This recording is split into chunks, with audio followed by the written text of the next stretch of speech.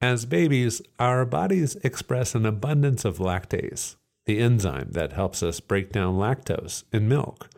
But as we age, most of us lose this ability, becoming lactose intolerant. Prebiotics can actually help people with lactose intolerance. The prebiotics feed very specific good bacteria that can help the people with lactose intolerance. On this episode of the American Scientist Podcast, treating lactose intolerance by feeding the bacteria in your belly. I'm Robert Frederick.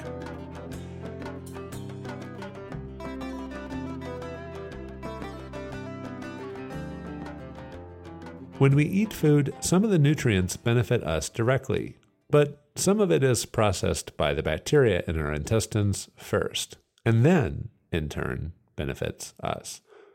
University of North Carolina Chapel Hill microbiologist Andrea Azcarate researches the role of microorganisms in health and disease. For more than 20 years, she has been interested in how probiotics and prebiotics work and how they keep us healthy. Probiotics are live beneficial bacteria, such as those found in yogurt, for example. Prebiotics? That was my first question. Here's our interview. So prebiotics are ingredients, are substances. They're not bacteria, they're not microbes. That are substances that actually feed the beneficial bacteria or the probiotics that you already have in your gut. So they're like, for example, could be a non-digestible fiber, a non-digestible carbohydrate, something that we as humans cannot break down, but good bacteria can. So because they can break down those specific prebiotics, they grow and they increase in numbers. And when they increase in numbers, we are healthier. So it sounds like a way to modify the microbiome, and you have done some research, it sounds like, that shows that you can get rid of lactose intolerance. Am I getting that? Yes. So the idea is that pure prebiotics, and at least the one that we tried is specific, is galactoligosaccharides, but in its purest form, can actually modify the structure of the gut microbiota. So increase beneficial bacteria, and that can help with lactose intolerance. So when you're a baby, your lactase, so the enzyme that actually breaks down lactose, is fully active, just because your mom is feeding you lactose. So you need to be able to break it down. But when we grow up, supposedly, we don't need it anymore. So what happens is that there are changes. There are changes that are not genetic, but they modify the expression of the gene. So we don't have that much lactase in the intestine anymore. So lactase is actually produced in the small intestine. So since there's no lactase, the lactose goes to the colon.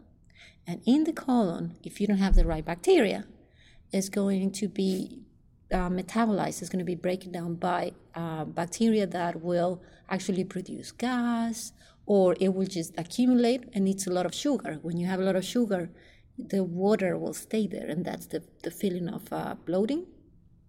And you can have cramps, you can have nausea, and all of sort of unpleasant things. Yeah. So you've had success with giving people prebiotics, and this happening with people who are lactose intolerant. Yes. So this is the phase 1 trial of this prebiotic. We have also done animal studies. So I'm particularly interested in the aging population. So we have done studies with mice, and that we feed this prebiotic, and actually showed very similar results in the sense that it increases the number of bifidus, the number of lactobacillus, the number of other beneficial bacteria. And they also, in these old mice, it can decrease inflammation, for example, which is very exciting, something that we're doing now. So the people then, though, that have gone through this study, they report fewer of these side effects. How do you know, besides them not experiencing lactose intolerant symptoms, that the prebiotics are doing what you think they're doing? Well, we know it because not only because they say so, but also because of the microbiome studies. So we do see the numbers of bifidus going up. We see these biomarkers, if you will, right? If you look at lactobacillus, if you look at bifidobacteria, those go up with treatment and then they go down. So we know that the prebiotic is doing with what we expected it to do, which is increase the numbers of those bacteria. Now, one thing that probably we're going to have to do eventually is look not only at the bacteria, but look at the metabolites. So not only look at the bacteria, but look at the products. Yeah. So that's more like a stage 2 or a stage 3 type of thing? Probably stage 3 right now. So we're doing the stage 2, which is actually more people. And we're actually sequencing right now. And we're going to look at very specific species of bacteria, specific groups.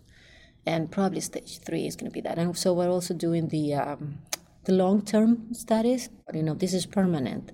I cannot tell you yes or no. Like, we haven't proven it. My opinion is not long-term. It's something temporary. It's like with probiotics. You need to they go away. You need to keep taking them. Yeah.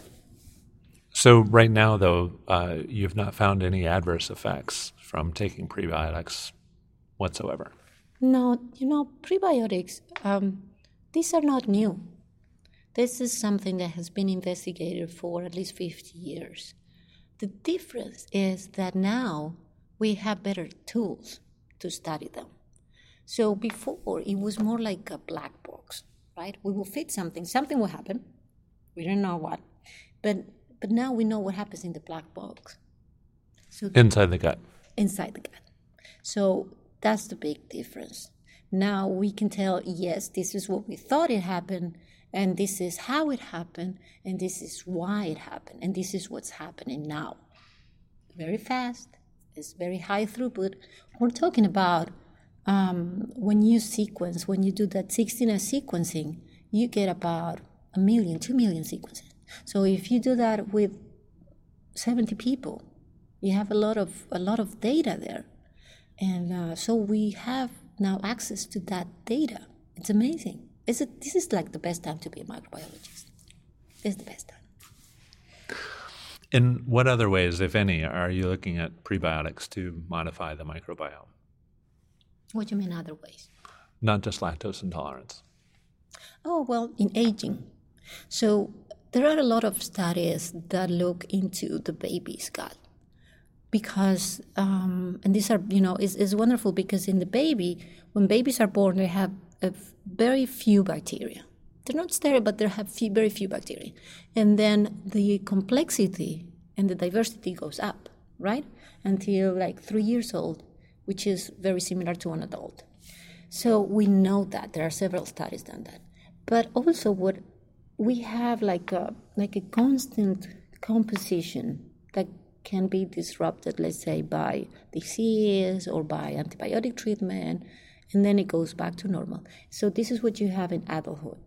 But then during aging, the diversity goes down again. And there are a lot of changes to the gut microbiota that are associated with cognitive outcomes, with other diseases like MS and arteriosclerosis and all of those. And I'm very interested in aging. Aging as a time where there are very dramatic changes to the gut microbiota. That is not only because of deterioration of the host, but also because of changes that, for example, people that cannot live by themselves and they have to go to a facility. So that would also have an impact on their health. So I'm interested in all those aspects. Aging. So to the extent that the microbiota changes over time, whether you're a kid or as an older person, finding ways that prebiotics might be able to encourage the right mix of species. So we're not just talking about increasing the number of species and saying, okay, older people. Well, that too. It's just that it's a little bit controversial. So there is like a non-written idea that a low diversity is bad and high diversity is good. I'm not sure that it's like that. It's just that most of the times that is true. when you take antibiotics, you kill most of what you have in the gut. So you have very low diversity, and that's associated with disease. So when you get older, diversity goes down too. And that could be associated with unhealthy events, like with disease. So I think it's both. It's increased diversity, but increase it in a way that you have a good representation of beneficial bacteria. Now, you said this has been studied for 50 years, and at least. Presumably, along the way, we've been eating prebiotics. It isn't just things that we can manufacture in the lab. Mm-hmm. Are there ways to get prebiotics now, or are there specific foods that we should focus on that your research is informing that we should eat more of, for example? Yeah, for example, real food.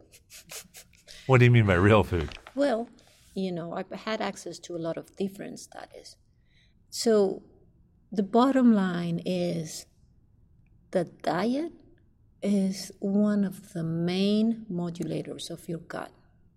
So what you want to eat is a lot of veggies, a lot of fruit, vegetables that have a lot of fiber, because the fiber, those are prebiotics.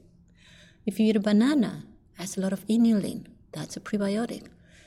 All the cruciferous vegetables, they have a lot of prebiotics. So eat real food. If you eat a burger, not the same effect. Not at all. On the contrary, especially if it's junk food, not really good. Not at all. So the bottom line, eat real food, cook at home, eat a lot of veggies. It's just common sense, I think. Let food be your medicine and medicine be your food. Absolutely. Yeah, absolutely. Yeah, exactly. Thank you very much. Sure. My pleasure. Andrea Azcarate is a microbiologist at the University of North Carolina, Chapel Hill. You've been listening to a podcast from American Scientist magazine, published by Sigma Xi, the Scientific Research Honor Society. Visit us online at americanscientist.org. I'm Robert Frederick. Thanks for joining us.